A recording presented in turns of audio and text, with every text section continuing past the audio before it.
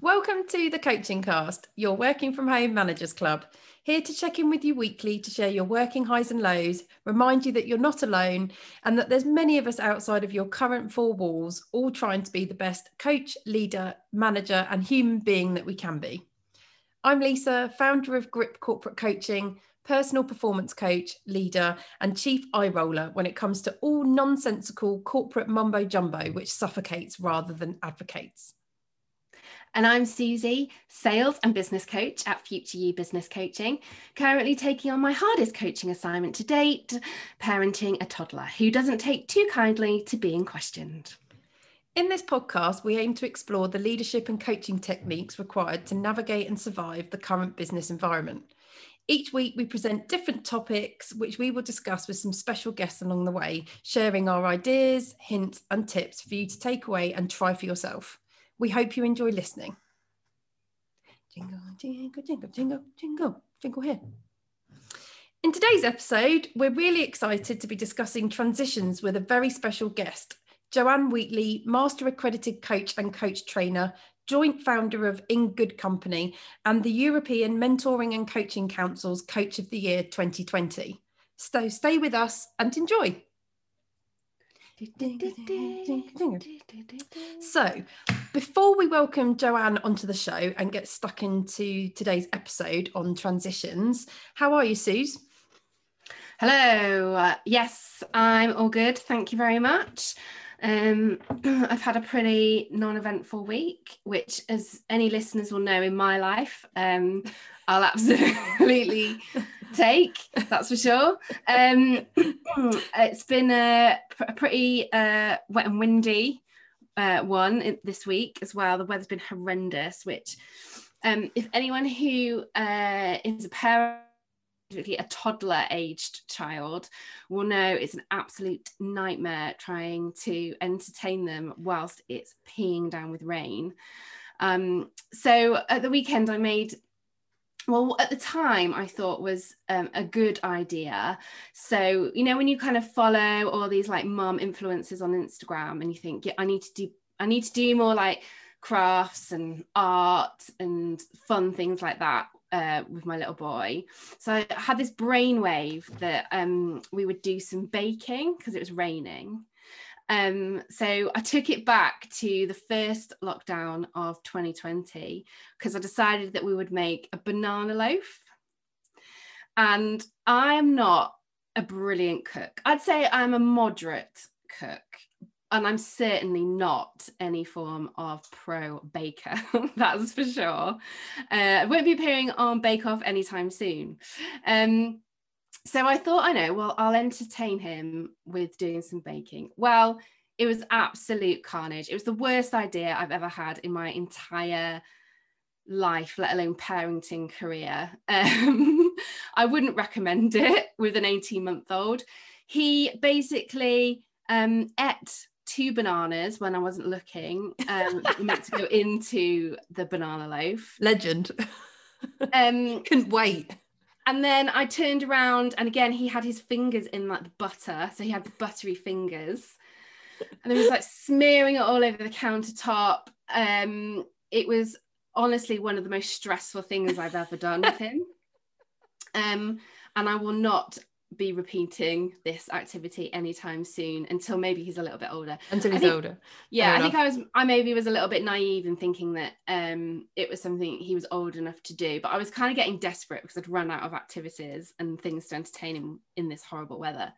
So then he was high as a kite because he'd had 2 bananas. So he was running around whilst I was trying to finish off this flipping banana loaf, which, yeah, so a bit annoying. So did you actually manage to bake a banana loaf? I did. And did it have any banana in it? It had probably not a correct amount of banana, but it had an element of banana in it. And did it taste nice? It was actually all right when I got out. Yeah. Winner. And I threw some chocolate chips in there. So nice. Yeah, you know, who do enjoy baking, there's a little top tip for there you we go. Top tip there. We should stick it on the whiteboard at the end. Top tip for your banana loaf this week. Throw in the chocolate chips. Banana and chocolate are such a good mix as well. One of my favorite things is banoffee pie, but actually that's more caramel, but either way it's got some chocolate in there somewhere. Oh, excellent. Well, good for you. Glad to see it wasn't a complete disaster, but and that you still had a cake at the end of it. It does sound stressful. Oh, mine wasn't that stressful then. I don't know how you do it with a toddler, especially if it's raining. I mean, it's bad enough when the dog's looking at me wanting to go outside. And I actually did take him outside and we both got drenched. But I felt pretty smug because I thought, what a great dog mum I am because I've taken him out and I've still looked after him in the wet. But no, one of the most exciting things I started the last week was I started watching Line of Duty from the first season. Yes. So I felt like I was missing out, and I felt, I'm such a joiner, and I have a fear of missing out, FOMO. I felt everyone talking about the final episodes of season 6, is it? Last week, season 6. So I was like, right, I need to get into this. So I started watching it from series 1. So I'm on series 2 now with Keely Hawes, who's like one of my favorite actresses. Yeah, she's brilliant. She is terrifying. I'm only on like I think I've just finished episode 2, and I'm like, I don't trust her. She's too smart, that one. So yeah, that was the most exciting thing for me last week. So no middle age food conundrums or building stresses for me last week. Just Line of Duty. Everyone, I've started it. I get it. AC12. Not sure at the moment whether I'm on AC12 side or not. I don't like this whole concept of being spied on by your colleagues. That's weird, but hey, it's entertaining watching. So it's so good. I'd say like it definitely gets better, and it kind of each series it builds and builds, and then obviously series 6, which is just finished.